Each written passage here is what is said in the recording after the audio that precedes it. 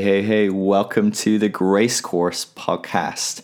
So this week, we're going to start a series looking at the question, is God really good?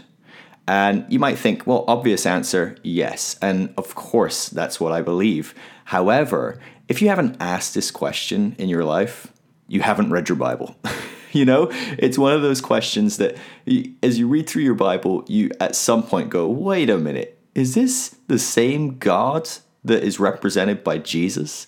And we see this kind of stuff all the time as we approach the scriptures. And what I want to do in this series is approach the whole topic honestly, openly, just look at the Bible for some of the things that are in it. And it's uncomfortable, it's awkward. And that's what we're going to talk about in this first episode of this series, this first part. We're going to look at the uncomfortable truth that is contained within our Bible.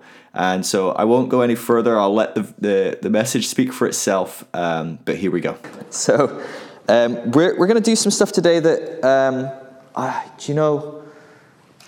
let me say first off, my intent is never to upset anyone. My intent is never to cause people to lose all faith in God and go off the rails. But if you do that for a season today, that's okay.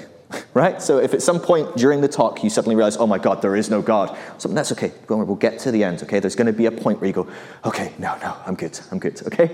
Kind of joking, kind of also really serious, okay? Because we're going to look at some stuff in the Bible that we don't usually look at, and for good reason.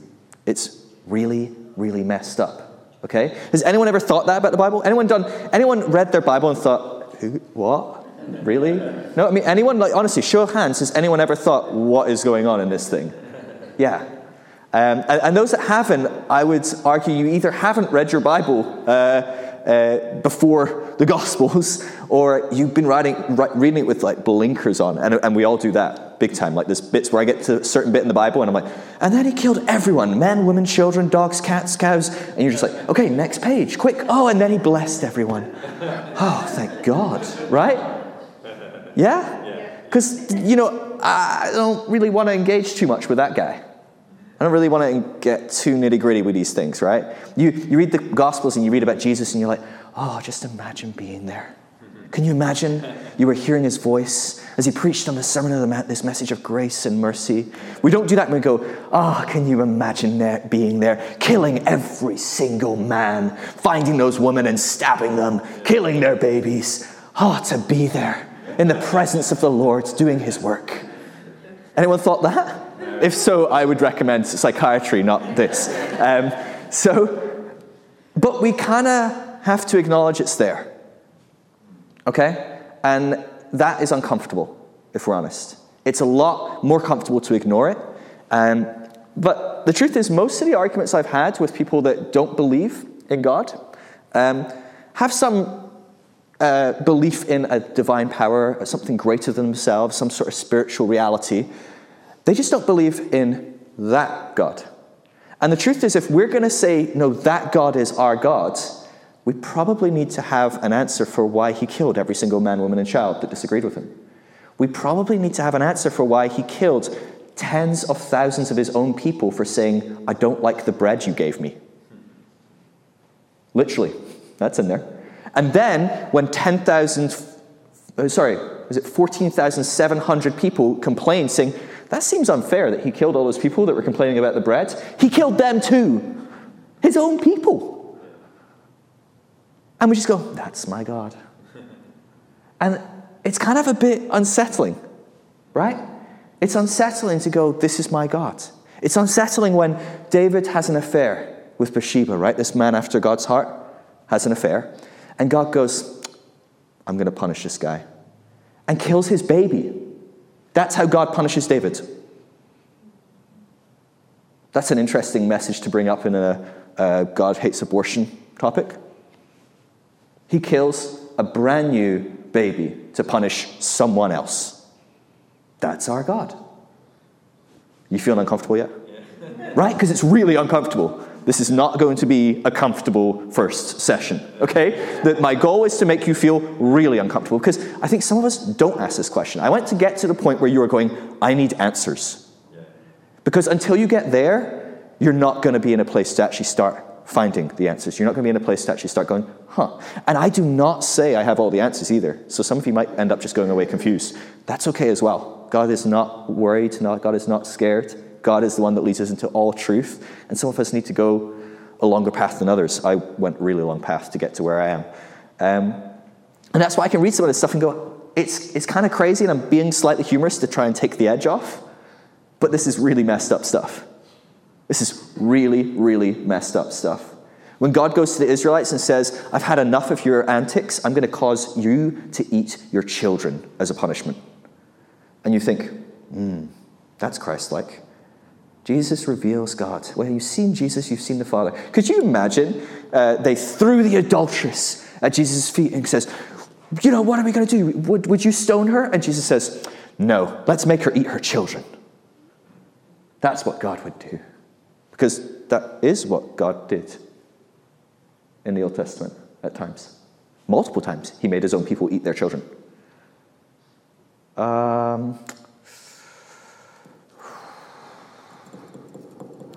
are we going to do with that? It feels awkward, right? I mean, like, it's really, really awkward. I'm kind of glad no one brought their kids, right? You're old enough. Because I was like, I don't even know how to even talk about this stuff. Remember the time where God beep, beep, beep, beep, beep, beep, and then there's Jesus? Because it's really, really X-rated stuff pretty much the whole way through. God is pretty crazy at times. And if we're honest, it's a little bit schizophrenic. One minute, he's this God who's loving, who has mercy, whose anger is slow at coming and mercy is quick to be dished out.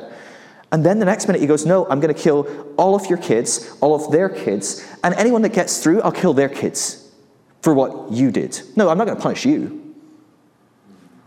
I mean, it's a fascinating concept of a just God.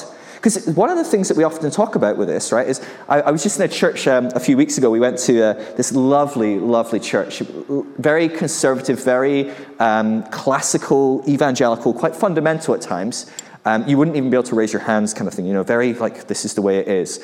And I talked to this couple, and they were in their 90s, and they were, I'll have to look you up. What is it you do? And I was like, do not look me up. Oh, please no. Because my wife's grandmother goes to that church, and if she finds out, oh, gosh.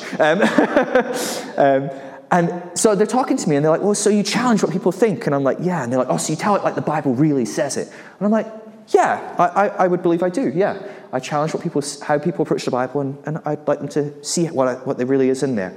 And they're like, oh, good. So you don't do this whole wishy-washy, God looks like Jesus thing. You tell them he's also just and full of wrath.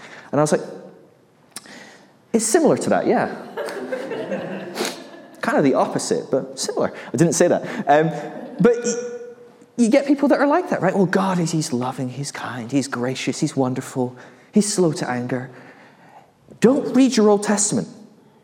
If you do, at least read it selectively. Maybe a verse here in the Psalms, maybe that one. Oh, whoops, I went into the Psalm where it says God wants to dash your babies on a rock. Dang it, read the wrong Psalm. I was one chapter too early. Oh, he makes me lie down in green pasture. That's better. Oh, this is good. You've got to be really careful when you're reading through the Old Testament, or you might come across someone that doesn't look very like Jesus. Yeah. And it's a fact, right? Now, there's lots of ways we can get around this. Loads and loads and loads of ways. We can talk about covenants, and well, that was because people were sinful and awful, and they were worshipping false gods, and they were doing all sorts of things, and God has to punish sin. He has to do what is right, what is just. He cannot be around sin. Sin has to get what it deserves. And thankfully, Jesus came and he was punished on our behalf, and now God can be good to us, and nice, and kind, and graceful, and all these wonderful things. And that's one way to navigate it. And if that's where you've come to, that's okay. But I would challenge you that it might not work entirely for you. Because I'm not sure I want to spend eternity with God, and the only way he can put up with me is because he killed his own son instead of me. And he is the same, right? God never changes. So he's still the same kind of guy that would kill every man, woman, and child. He's still the same kind of guy that would go, I'm going to kill your baby to teach you a lesson. So, yeah, we can get away with it, and it's covenant, and it's changed, and that's not how he is towards us anymore. But it's kind of still his nature and his character. I'm not sure that's going to work for me. And that can work for you, and that's totally okay if it does. Like, I'm really not trying to... Hear me say this. I am not trying to change anything you believe. I'm trying to challenge you to think. Because I think in this area, we don't think. And we need to have answers because people are asking questions. People are going, well, how can you worship a God like that? It's like, well, he's not like that. He's like Jesus. And it's like, but you believe that is what? The truth, right? You believe that's truth. You believe it's Bible. You believe that God is like that. Well, yeah, but no, not really. But yeah. But, oh. Yeah. Right? Anyone been in that position with someone talking to them and just gone, I don't know what to say anymore. Jesus, he's good. Right? And you know what? If that's the only place you can come to, that's a pretty good place to come to. At the end of the day, if you can just come back to going, God, you look like Jesus, and that's all I need to know. I'm not sure how to deal with everything else. That's okay. But this is an exercise in talking about, is God like Jesus? How do we know he's like Jesus? How can we do that? And so that's what I want to talk about today. I want to just do this kind of navigation of how can God look like Jesus, and how can this still be in our scriptures? How can this be said that God is like this? Okay, you guys feeling really uncomfortable yet? You worried? Anyone worried? I'm worried. Any uncomfort you feel, just imagine being the person that's saying this stuff, okay?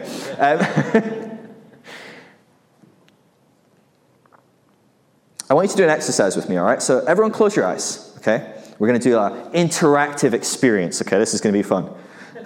For me. I want you to imagine that you are an Israelite and you've come out of Egypt. Your parents came out of Egypt and you've been wandering in the desert, in the wilderness, and all your parents have died off because they're not going to get to see the promised land. And it's come to the time where you get to go into the promised land. You've been slaves for 400 years. You've never had a place to call home, and you're about to get this place that's entirely yours. And God has said it's going to be a place that just flows with milk and honey, because apparently that's a good thing. And that it's going to have crops that you never planted that you get to enjoy. And there's houses you never built and you get to have your own house. And it's going to be wonderful.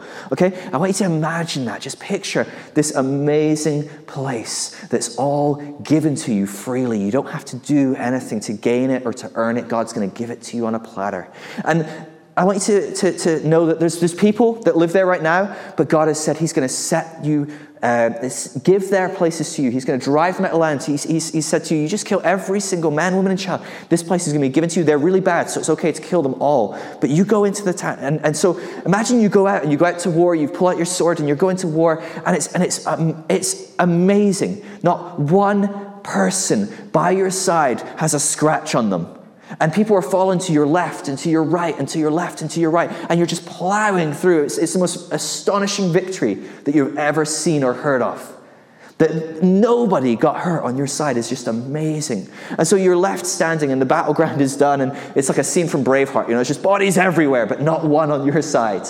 And you walk through into this town. And there's this beautiful city with high walls. It's got massive houses. You go in and you think, great, I get to pick out my house, right? And you're thinking, right, well, I remember the list the wife gave me. It's got to be 3 bedrooms, 2 baths, maybe a heated pool. I want to get all these things just checked off. And so you start wandering around and you go into a house and you're checking it out and you're like, oh, this place is nice. Oh, yeah, nice. So you're thinking, maybe this is a nice place. It's got a big island in the kitchen. It's great. And you go up the stairs and I better check the back rooms, the bedrooms for the kids, and you go, oh, it's got good space. Yeah, nice. And you go into the last room, you open the door, and sitting on the bed is a pregnant 16-year-old, and she's clutching a 4-year-old to her chest. What do you do?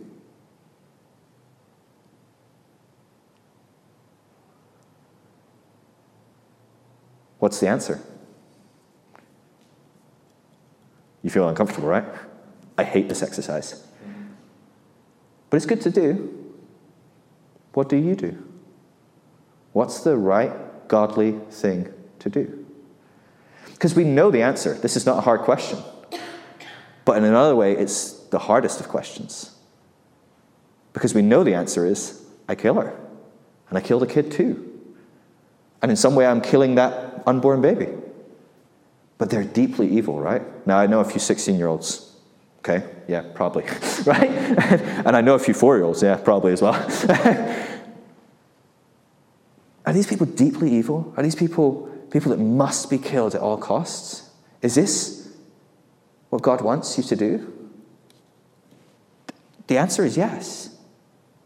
According to the Bible, the answer is 100% yes. So, okay, let's go. So you pull out your sword. And she's crying and screaming and getting really, really uncomfortable, as you would, right? And Jesus walks in the room. What do you do? Does anything change? Because if Jesus, when he walks in the room, isn't going, yeah, kill her, do it now, then your God of the Old Testament is different to Jesus. Can you see Jesus doing that?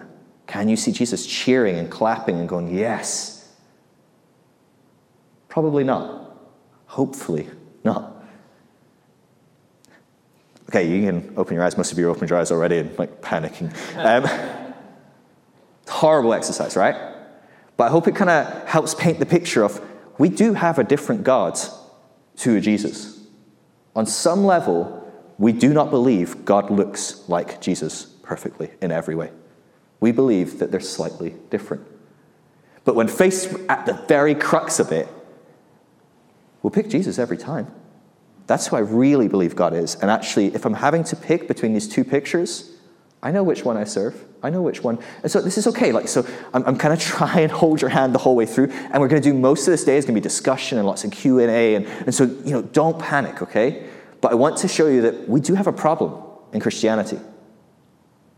Because we have a God who is deeply, deeply psychotic is a kind word. Probably a little too kind, really, for some of the stuff. And we have a Jesus who says, I look exactly like God. If you have seen me, you've seen God. And I don't know if we know how to join the dots. And that's my hope, is that today we can start joining dots. And it's at least going to give you some tools and some different ways. And you might come to a very different conclusion, and that's totally okay.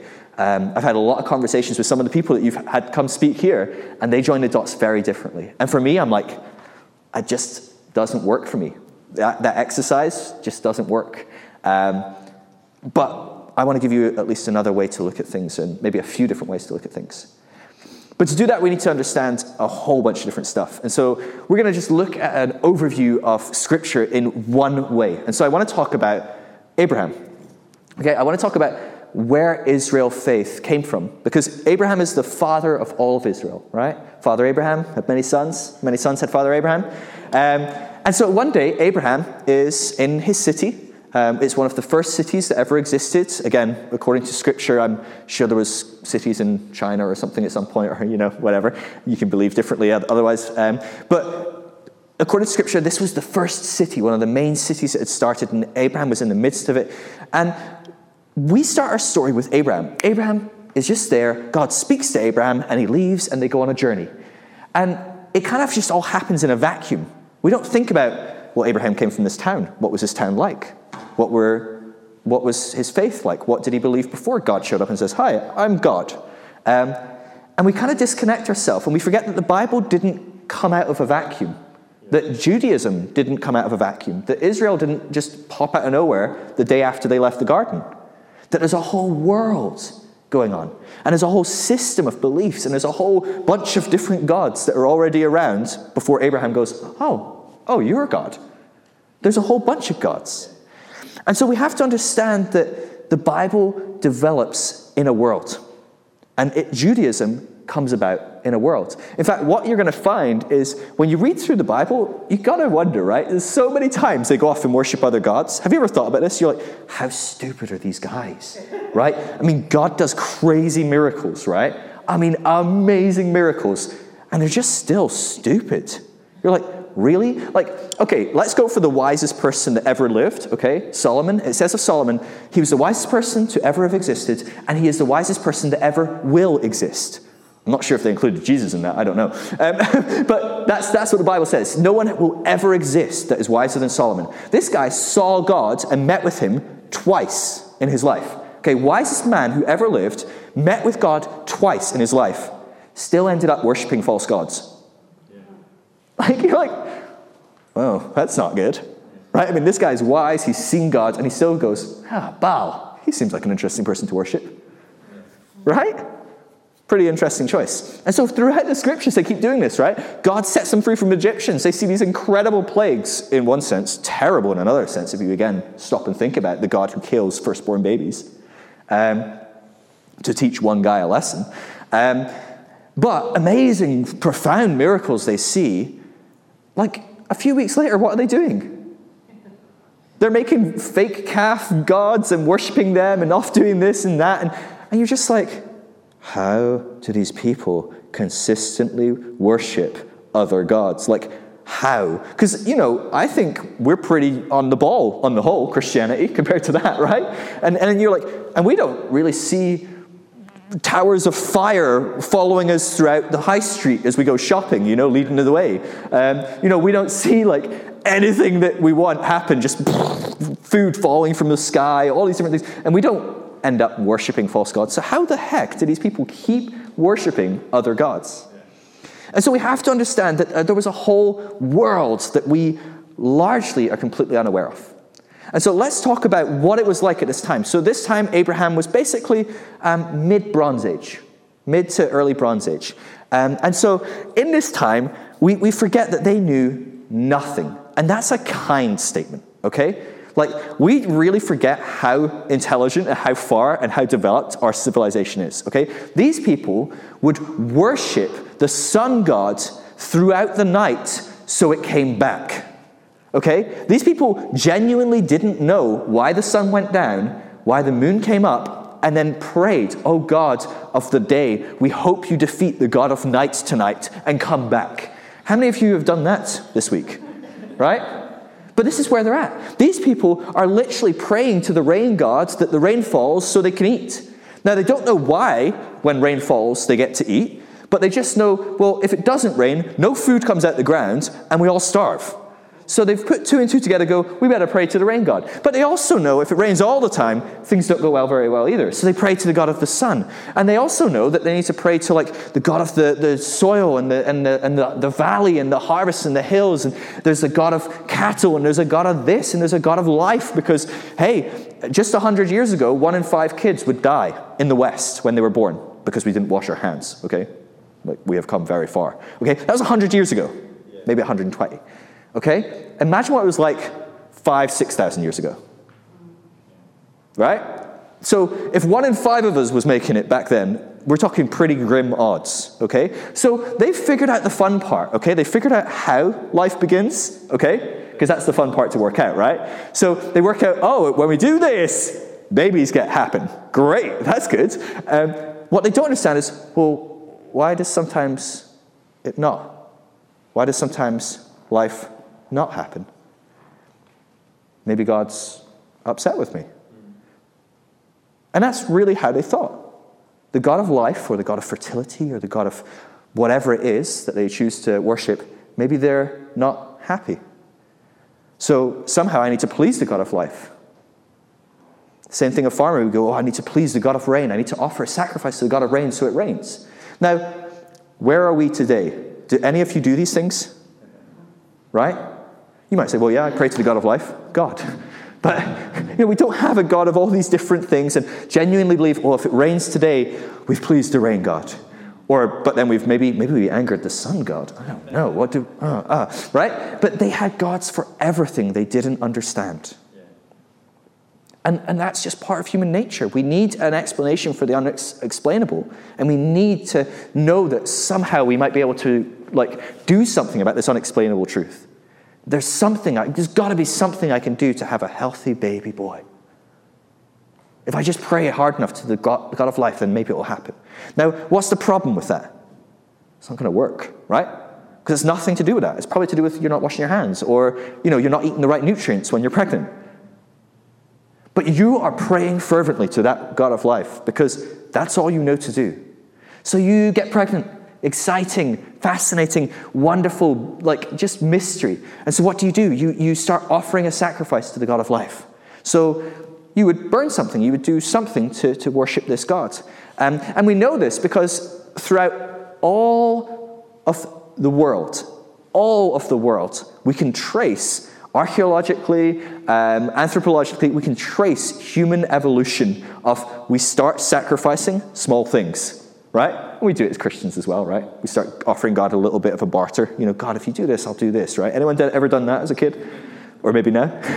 I remember as a kid, I used to do that with God all the time. God, if you just bless me like this, I'll stop doing that. Right? And like trading with God, right? And then the more you struggle, the more you're like, okay, I'll up the ante. I'll never do it ever again. Or I'll not do this as well. Or I'll do this. I'll go to church 3 times a week, So, but we up our ante so we can try and trade with this God on some level. So it's just human nature, right? And I like to think I don't do that anymore, but I probably do it on some level without thinking. So they start sacrificing to God. They go, well, I want a healthy baby boy. I want a healthy baby girl. So I'll get a bunch of my food, my grain, that's really valuable, because that's what we feed ourselves with. And if we don't get the ratios right, we starve this year. Okay? But I'm going to get some, and I'm going to burn it on an offering so it goes up, because the gods lived up, right? Because we could dig down, so that was where death was, and that was, but gods were up there. And so we burned stuff so the smell went up to the gods, and they would be pleased. How people put together these things is fascinating, right? Because, I don't know. I think we're just so far removed from that culture that we're like, really? That's what we think? If we burn stuff, the smell goes up, and the gods smell it and go, oh, okay, yeah, I'll give you a healthy baby. But that's what they thought. And so there's this sacrifice of grain. Now, what's the problem with that? There's no God of life up there smelling grain going, yeah, all right, give them a kid.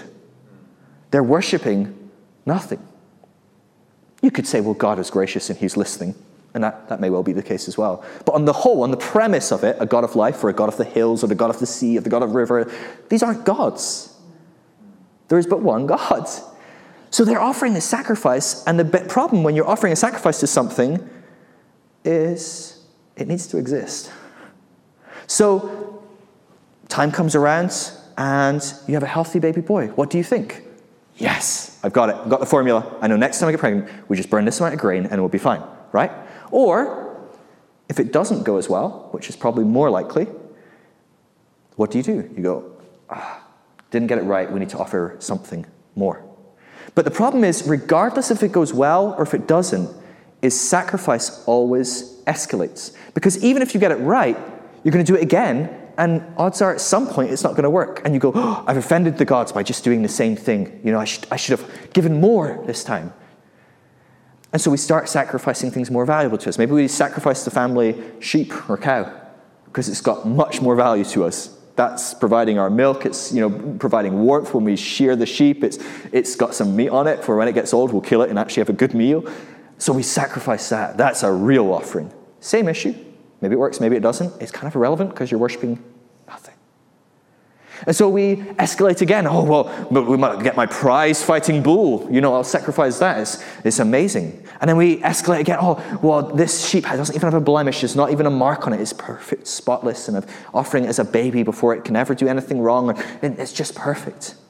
And then we escalate again. And again, we can track this in South America. We can track this in Asia. We can track this throughout Africa. Wherever you look in the world, this is the dark truth of human history.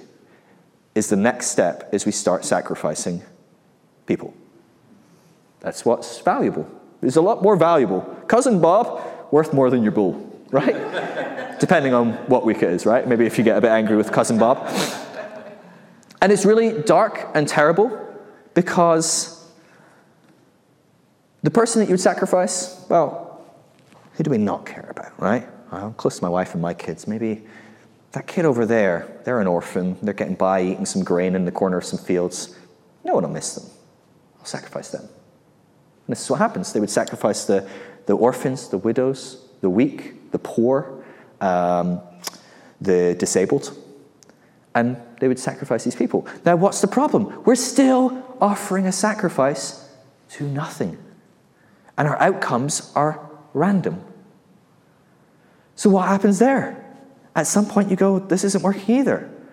Better make it more serious. All right, Bob, now you are up. Come on. Yeah. Have any of you seen that Apocalypto, the Mel Gibson movie? Was that what it was called, Apocalypto? That's an intense picture of what this looks like.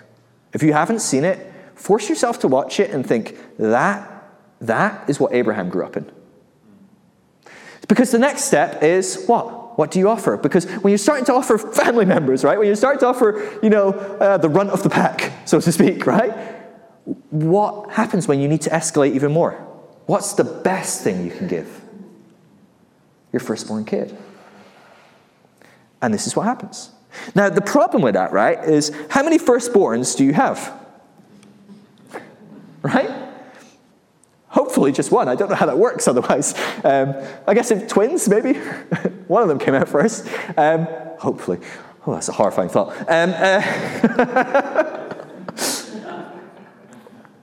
So we start offering our firstborn kids. But the problem is, there's hundreds of gods. There's the God of the rain, the God of life, the God of the sea, the God of the rivers, the God of the farmlands, there's God of agriculture, there's God of everything. There's God of space, there's God of sun, there's God of moon, right? And so you've got to start thinking, all right, well, which God gets this one? Right? Which is the God I want to please the most? Or maybe, in much more of a fear culture, which is the God I want to piss off less? Right? And so what they had was this concept of a most high God. And so throughout this culture, they had the concept of the Most High God. And what that did was it was like, right, I'm a farmer, so I want healthy kids. Absolutely. In fact, I can't run my farm without healthy kids. But you know what? What I need more is I need to grow some grain. Because if I can't sell the grain to the community, we're going to die. So I'm going to pick the God of agriculture or the God of rain or whatever, it varies in different cultures. And we don't have huge data on which gods explicitly. We just know there was lots of different gods, and we know a few, but we wouldn't know what they called them or how they defined them as well. Throughout this kind of Mesopotamian culture, this region that would have been where Israel came from, Babylon and Samaria and all this kind of surrounding area. So they pick their most high god, and that's who gets the firstborn son. Now, you feel you got a bit of a picture of like what the world was like. Anyone want to go back in time to the good old days? Right? Certainly not your kids. So, in the midst of this, we have a guy called Abraham. And he's hanging out, doing his thing, living life. His father is very wealthy, doing very well for himself. Hasn't sacrificed Abraham somehow, so we don't know where he was in the pecking order or whatever. And all of a sudden, God shows up and goes, "Hey, Abraham, hi. Who are you?" "Oh, I'm God, and I want to be your most high God." What's the most interesting thing that just got said there? Because that's the dialogue. God doesn't say, "I am the only God." You ever thought about that? When we have a context of how they talked, we suddenly realize, oh, God's saying, "I want to be your most important God." He doesn't even identify himself as the only God. Do you know that it takes all the way till Moses talks to a burning bush before God says, "I'm the only God"? That's a long way with a lot of people before God goes, "Oh, I'm the only God, by the way." Which is fascinating. It says a lot about the security of God, I think. Yeah. He's not worried if you believe in other gods. Who cares? And let's be honest, we all do on some level. We all idolize in some way, shape, or form. But God's secure, and he goes, "Oh, I want to be your most high God." What's he saying? Listen, put all these gods to the side and follow me. Trust what I say. Put what I say above anything else you hear in culture or you think, and follow me. And he says, "I want to pull you out." And he says, "I want you to leave your father's tradition and all this stuff." What's he saying? "I want to leave all these false gods, all this rubbish, all this nonsense. Follow me, and you're going to be blessed. You're going to have kids that are as a multitude. You're going to have all these amazing things, right?" And it's a fascinating story. Abraham is a great story, and it's weird and wonderful. I mean, the guy is the most disobedient person ever. He never does what God says, and God never tells him off. In fact, God yells at everyone else, right? Abraham pawns his wife off as his sister so that the Pharaoh can sleep with her, and God gets angry at Pharaoh. And then Pharaoh gets angry at Abraham, right? Because he's like, "Dude, this is your fault. I'm getting yelled at by God for something you did." And then 15 years later, he does the same thing. Abraham hasn't even learned his lesson. He goes back and does exactly the same thing, and the same thing goes down. Crazy, whatever, who knows? It's a bizarre story. And what's funny is Abraham is our picture of perfect faith, according to Paul, which is really reassuring, right? When you have someone that really didn't believe God very well as your picture of perfect faith, you're like, oh, okay, well, that takes a bit of the weight off me, right? I can probably believe as much as Abraham did. Yeah, that should be okay, right? So Abraham leaves, and he goes off, and he does his own thing, and he's got this promise, you're going to have kids as many as the grains of sand and the stars in the sky, and he has this amazing wife and his family, and, he doesn't have much of a family yet, but he will. And he's got his brother Lot. You remember Lot, the most righteous man that lived in an entire town, the only righteous man that lived in an entire town, the guy that offered his 2 daughters to be raped by a crowd. That's the only righteous guy in the town. Think about that. Anyway, the Bible, it's weird. It's in there, and it's really weird. Abraham, he's on his journey. He's out, and he's starting his new life, and he's gathering incredible amounts of cattle and crops, and God is blessing this guy like crazy. And there's a few ups and downs, right? So he has this, I'm going to have a kid. Sarah doesn't really believe it. Abraham doesn't fully believe it. Eventually, they're like, let's think about this. Maybe we should just have you sleep with someone else and see if that works. It works. Things go badly there. Eventually, though, fulfilled. The promise is fulfilled. He has a son, Isaac. Amazing. What happens next? Well, it's probably about 30 years later, actually. But what happens next? Abraham, I want you to sacrifice your son. Now, what's interesting about this? What do you do for your Most High God? What do? You sacrifice your firstborn son. This is what's interesting, right? We open up our Bible and we just read it and we go, well, that's kind of messed up, and then we just read it quicker when it gets messed up, right? Do you ever do that? You kind of like, I'm a slow reader, but I get really fast at reading when things get weird, right? Because I just want to get to the good bit. Oh, good, there's a ram at the end. Oh, thank you, God. That was dicey the first time I read that, right? And you're reading it through in the kids' book and you're like, is this in the kids' Bible? There's a lot of stories that make it into the kids' Bible, right? I mean, Samson, weird guy, right? He made a weird bet about a riddle that wasn't a riddle, and then when he lost, he killed 30 strangers to give their clothes to the people he lost to.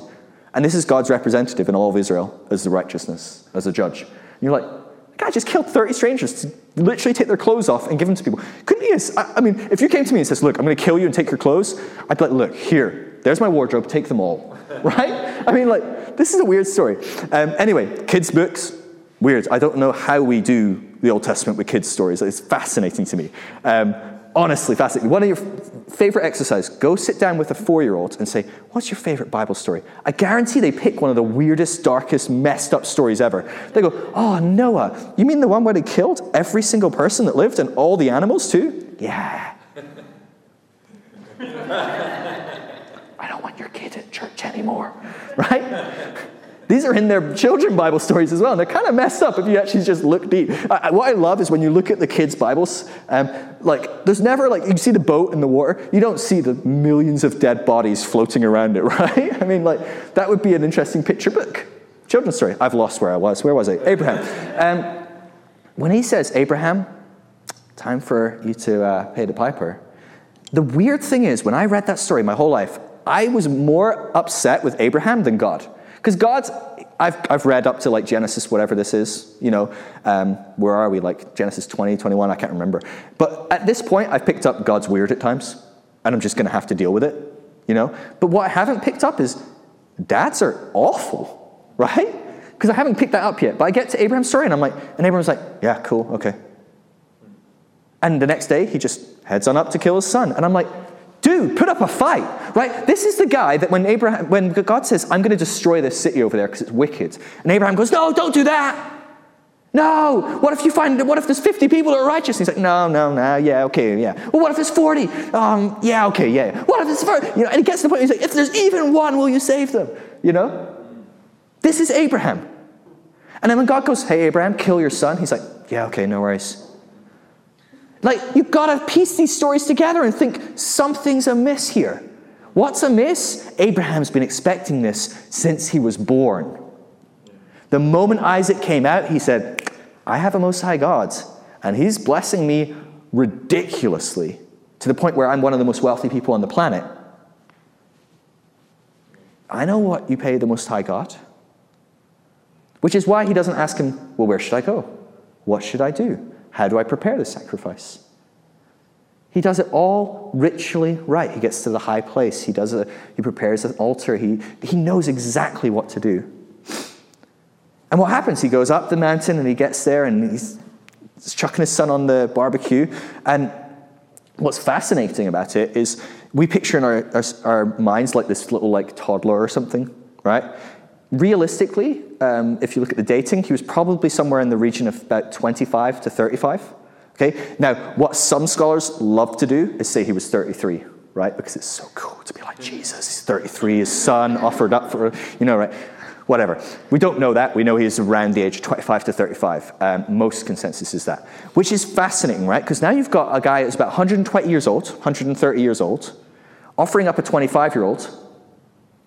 That says a lot about Isaac, right? Because Isaac literally was on the altar tied up, and he was about to stab him before God intervened.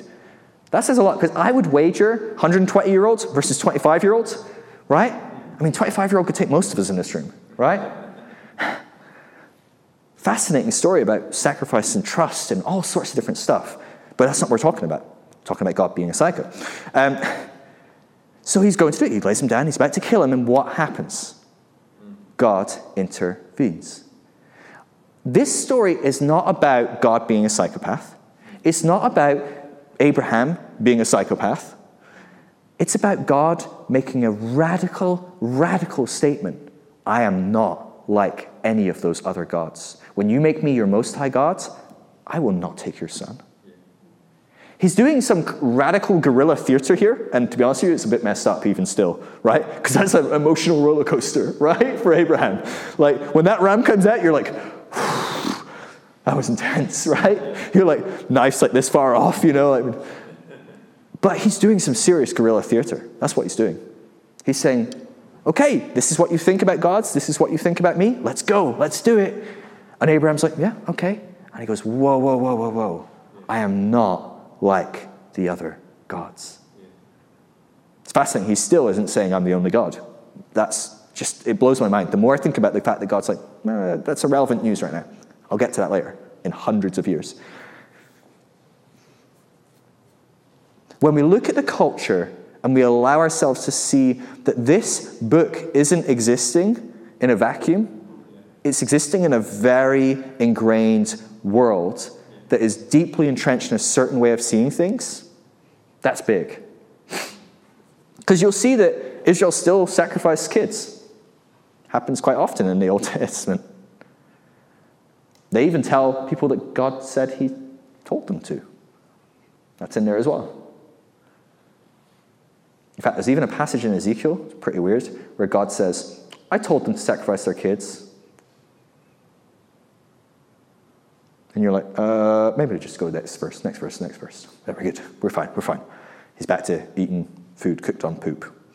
This is not a normal book. Let's not put that in the kids' one. There's some really messed up stuff here because it is deeply ingrained in culture. But let's keep talking about sacrifice, right? Because sacrifice is such a huge deal to how we see gods. Okay? It still is today, right? We still sing about Jesus being a sacrifice and God sacrificing his son, right? So we are deeply entrenched in sacrifice when we talk about religion and God.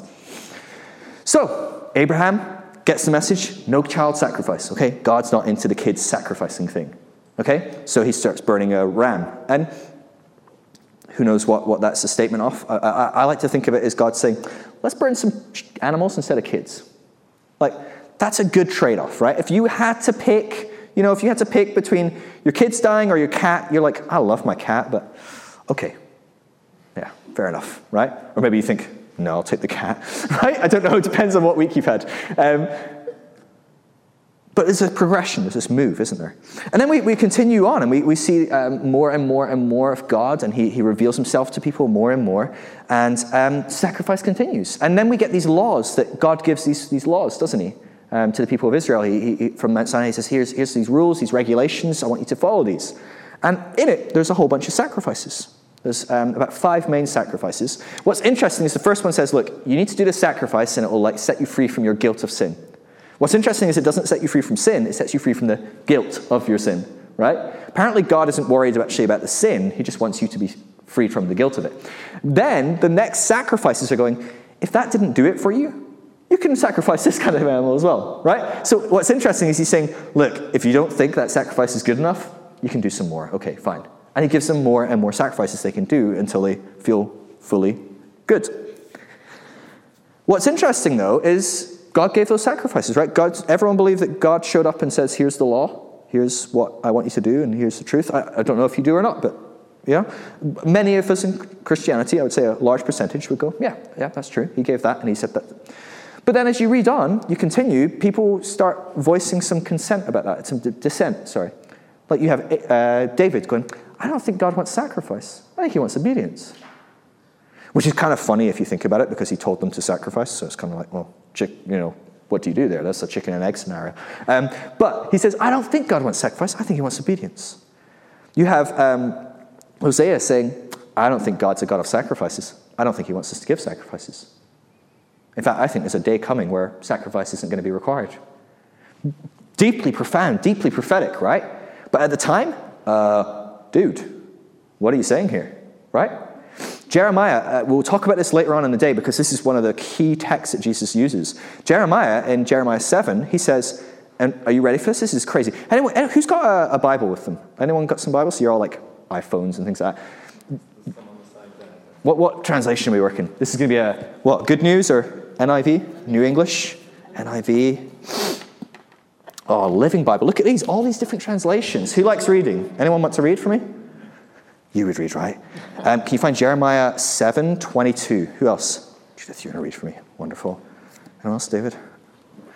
Good lad. They're probably all going to be the same, I don't know. Jeremiah 7:22. First one to have it can just shout out. But I want you to know that this is in there, and I want you to see what happens. And if you've got phones, pull them up, because I'd love to see. Someone grab me a New King James. Someone grab me ESV. Whatever you fancy. Have you got it there, David? 7:22. Do you want to hear? I'll give you the mic so that people can hear. It wasn't offerings and sacrifices I wanted from your fathers when I led them out of Egypt. That was not the point of my command. Interesting. Judith, you got it. It's Jeremiah 22. Oh, what just happened there? For when I brought your ancestors out of Egypt and spoke to them, I did not just give them commands about burnt offerings and sacrifices. Interesting. So you've got Jeremiah saying, when they came out of Egypt, I didn't want them to do sacrifices. That wasn't the point. But then you suddenly got another translation going, well, I didn't just give them sacrifices. Interesting.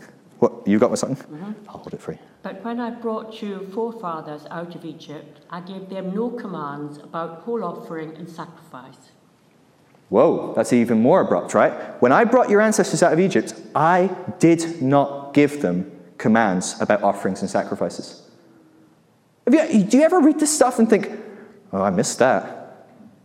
But you also notice in the translation difference, when I brought them out of Egypt, I did not give them commands about sacrifices and offerings. When I brought them out of Egypt, I did not just give them commands about offerings and sacrifices.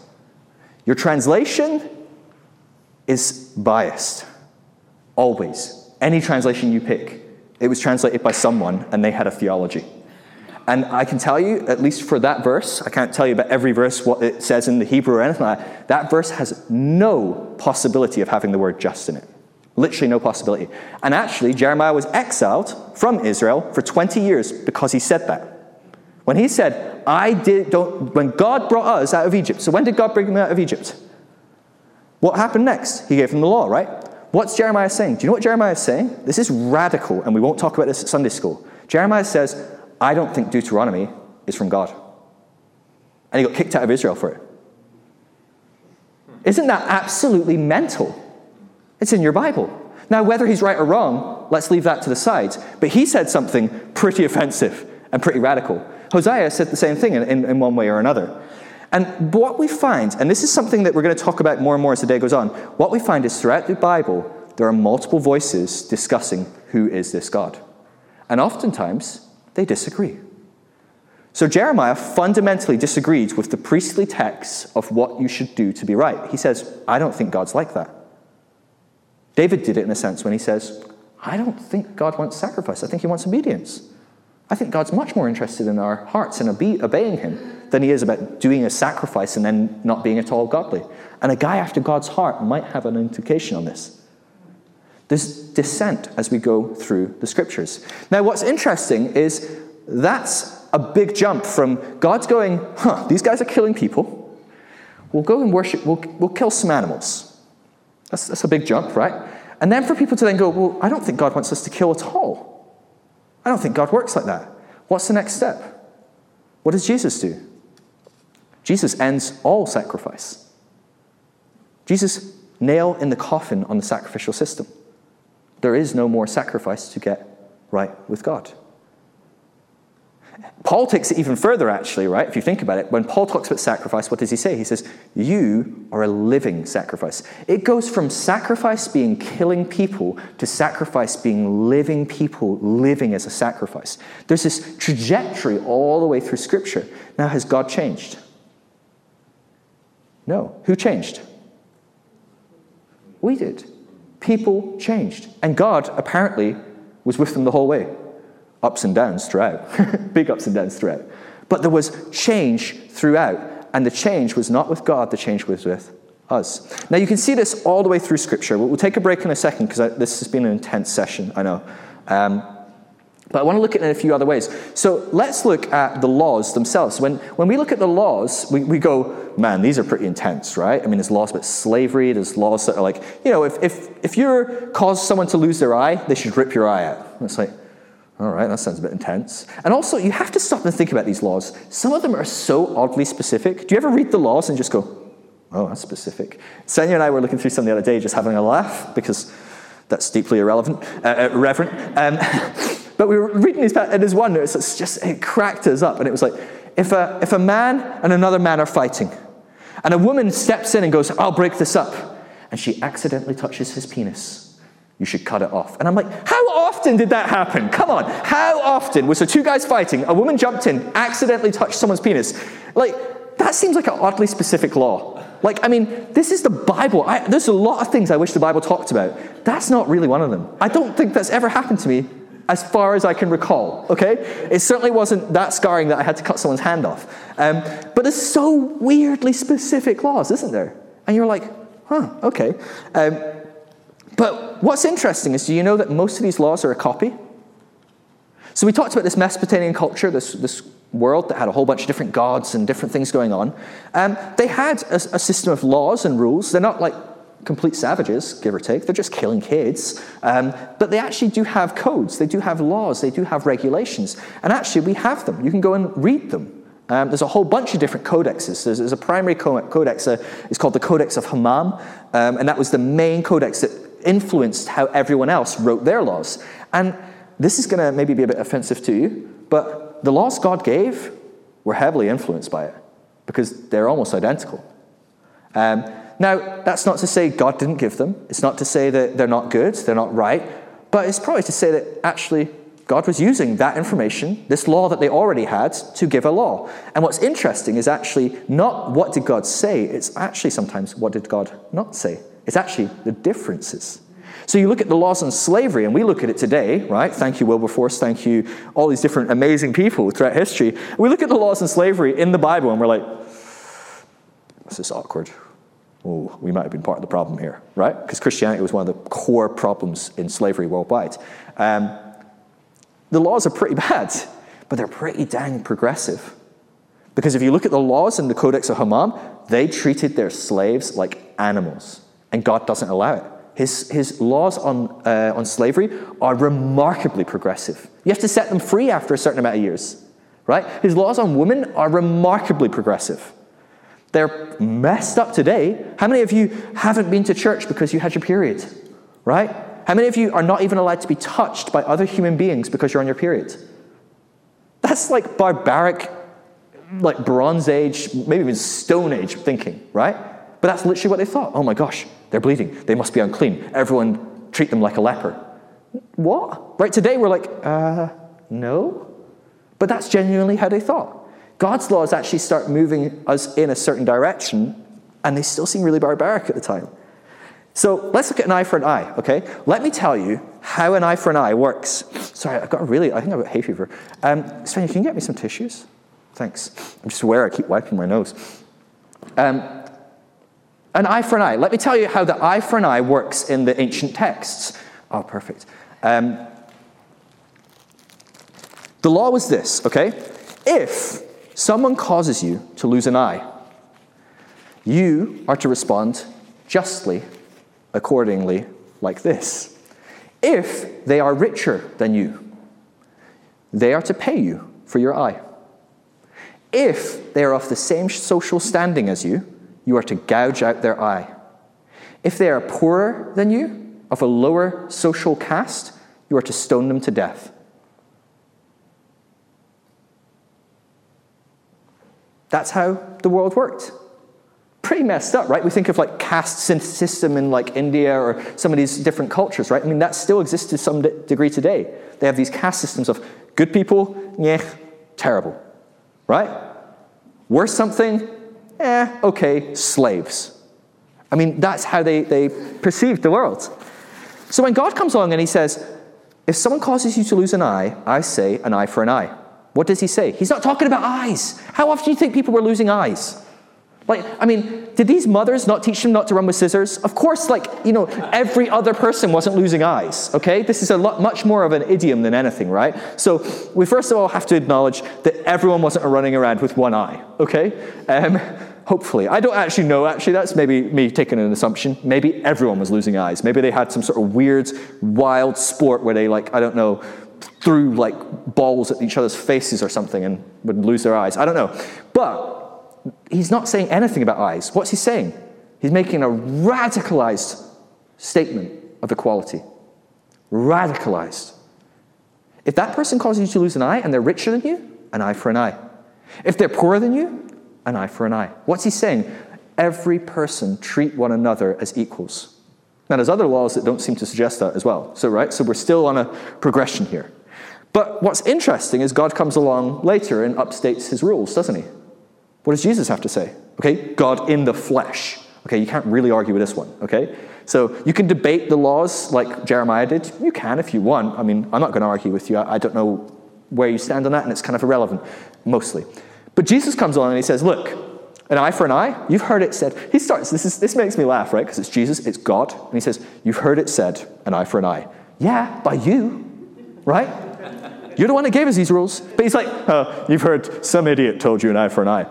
Like, you told us an eye for an eye, right? So, but although they didn't know he was God, so instead it's some random guy telling you that God's an idiot, right? So it's even worse in some sense, right? But what does Jesus say? Oh, you've heard it said, an eye for an eye. What do I say? Turn the other cheek. I say don't respond at all. In fact, I'm saying something even more radical. I'm saying bless them. I'm saying love them. What? So we start off with people, oh, you caused me to lose my eye? Well, you're poor. I'll kill you. That'll make me feel better, right? I mean, you ever do something really, really over the top to try and feel better and realize that was way out of line and just stupid? I do that often if I get really upset and, I don't know. It's the person that punches a hole through the wall and then is left going, now I have a hole in my wall and I don't feel better and I'm bleeding from my broken hand, right? That's the sort of situation. You caused me to lose my eye, now I'm left with a dead guy and I've got a little bit of remorse and guilt here that I killed someone. Jesus takes them on a journey. God takes them on a journey. He goes, hey, let's maybe treat each other as equals. And then Jesus takes us to a point where he goes, actually, let's treat others as even better than ourselves. Let's treat ourselves with value and honor and respect, but actually, if it comes down to it, we value others, we respect others, and we honor others even more, if that's possible. I'm going to prefer you to me. And that includes your enemy. Sorry. They didn't like that message at all, right? It's like us coming to church and going, you should be nicer to ISIS than your family. What? Right? I mean, this is the kind of radical stuff he's saying.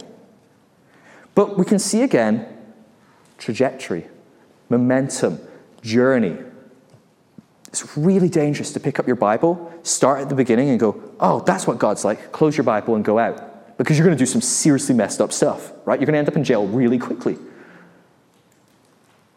Because God doesn't change, but our view of God radically changes as we change. As we as a culture grow and develop. Let's be honest, right? The Bible, the topic of slavery, right? It gets a bit better, but at the end of the day, the Bible only promoting slavery at the end. It's still saying it's totally okay. It's still saying it's totally fine. Paul is writing saying, yeah, it's fine. He's not saying slavery is wrong, we should undo it. No, he's not. The simple fact of the matter is the Bible has nothing to say about slavery, unless we dig deep and see the contrasts of culture and things like that. But actually, reading it from today, we open the Bible, it supports slavery. And that's why Christians were at the helm of supporting slavery. What's interesting is people read the Bible differently, and that's why other Christians were at the helm of getting us set free from it. So you can read the Bible two ways. One supports slavery, one undoes it. I'd like to propose the type of way of reading the Bible that leads us to go, maybe let's not do this, is probably a healthier way to read it. But it does require you to go, nah, I don't think they had it fully yet. And that's a terrifying thought, actually, right? Because if we're honest, that's a really scary thought. Well, the Bible doesn't have everything to say on slavery. Now, it does if you look at love others as you love yourself. It does if you look at, like, love your enemy. It does if it looks like love thinks of others, it's selfless, it's compassion. It's, it does if you dig deep and you start to really study this text and look at who God really is and as he's revealed in Jesus. But on the surface, nope. Women, tell you what, by the end, they were used powerfully. Jesus was like hardcore pro-woman. It's really kind of crazy. And he would have gotten in big trouble for it a lot, right? But on a face value, reading through the Bible, women still very much second-class citizens. Sorry, guys. Why? Because women were still very much second-class citizens. That's basically the large commentary that the Bible has on women, is in our culture, they're second-class, and we're not particularly pushing the goad. We're pushing it slightly towards the end. We're starting to challenge that. But on the whole, no. Now, how many women in here are thankful that that's not the case still? To some degree, right? We've still got a long way to go, and we're 2,000 years on. But we've gone a long way, okay? So as much as we feel it's bad, you go back 2,000 years and try and live, you would very quickly want to come back to today. There's a progression. And I'm thankful for people like Wilberforce who picked up his Bible and says, nah, I'm not going to do what these other Christians are doing and read their Bible at face value. I'm going to dig deep. I'm thankful for people that open up their Bible and go, yeah, well, Paul says women be silent, but let me read deeper. Let's actually look at the context. What was happening in that culture? Who were they worshiping? What did women tend to represent? Like, oh. So there's this progression, there's this development, and God does not change, he does not grow, but our view of God does, radically. Because the truth is, if you read through, do you know what's funny about the Old Testament? Is women are always the bad guy. Literally, always. Starts in the first chapters. Who's the bad guy? Eve, right? But it continues. Every time someone screws up, oh, it was their wife, right? Always. It's mind-blowing. If you actually, I challenge you to read through the scriptures and find people. Jezebel, Delilah. I mean, it's constantly Samson has 2 wives, and both times they're the bad person. Not the guy that's tying up 300 foxes, which, by the way, is one of the greatest feats in all the Bible. I don't care if you made a blind man see. Catching 500 foxes, tying them together, setting them on fire, throwing them, my mind, all over like a petty feud. Literally the smallest, pettiest feud you've ever seen. But who's the bad guy? Oh, his ex-wife. Good thing he's married now. Oh, wait, she's the bad guy too. Lot sleeps with his 2 daughters. Who's the bad guy? Oh, the 2 daughters. Right? It's always the women. Now, maybe the women are bad people in these stories. I'm not saying, they could be, right? I mean, we're all pretty capable of doing some stupid stuff. But it's interesting. It's interesting how much it reflects our culture and it reflects how we see things. It's interesting that the men writing it down never blame the man. Just a thought. You're starting to panic now as well, and that's okay. What time are we at? Sorry, I need to drink. Oh my gosh. Sorry, guys. Let's take a pause. Trust me, okay? Don't run away. Don't disappear and not come back, because realistically, you're left with nothing good. But let's take a break and let's just have a breath. It's okay. It's going to get okay. We're going to continue looking at these things, and we're going to start to look at different ways to look at the scripture. It's going to come together. It's okay. God does look like Jesus. He isn't going to make you eat your babies or any of these kind of crazy things. It's okay. It's okay. Okay. If you have eaten your babies, there's grace, okay? There's grace. That would be really, no. So let's take a break. We'll come back in 5-10 minutes. Just grab a drink, run to the loo or whatever, because we'll want to finish not long after we start again, probably. But yeah. Okay, so that was part 1 of this 3-part series. Now, hopefully you're still with me. Hopefully you powered through. And I know that it wasn't the most uplifting and encouraging message. It can be a bit dark to look at the scriptures just openly at times. But we are going to, in the next couple of videos, the next passage, we're going to look at how the Jews read these texts. How did they approach their Bible? How did they read scripture? And what can that teach us about how we approach scripture? We'll find that actually today in modern Christianity, we read the Bible very, very differently to Judaism. And then in the last section, we'll look at how did Jesus read the Bible and how did he interpret it? How did he inform what Christianity became? How did him and his followers approach Scripture and interpret Scripture? And this is huge for us today, and often we completely miss it. And so these are going to be really foundational teachings for anyone that wants to open up their Bible and be honest and look at it with honest eyes without trying to read it with blinkers or just la la la, it's not there. We want to be honest when we open the scripture. We want to really delve into it. And so I hope you catch me next week for the next podcast where we'll look at what Judaism says. If you can't wait, all of my stuff is on thegracecourse.com. You can watch this video series on there. Everything on there is free. And so if you can't wait, check out thegracecourse.com. You can binge the whole series in one go. But yeah, unless that is you, I will see you next week for the next episode. Be blessed, my friend.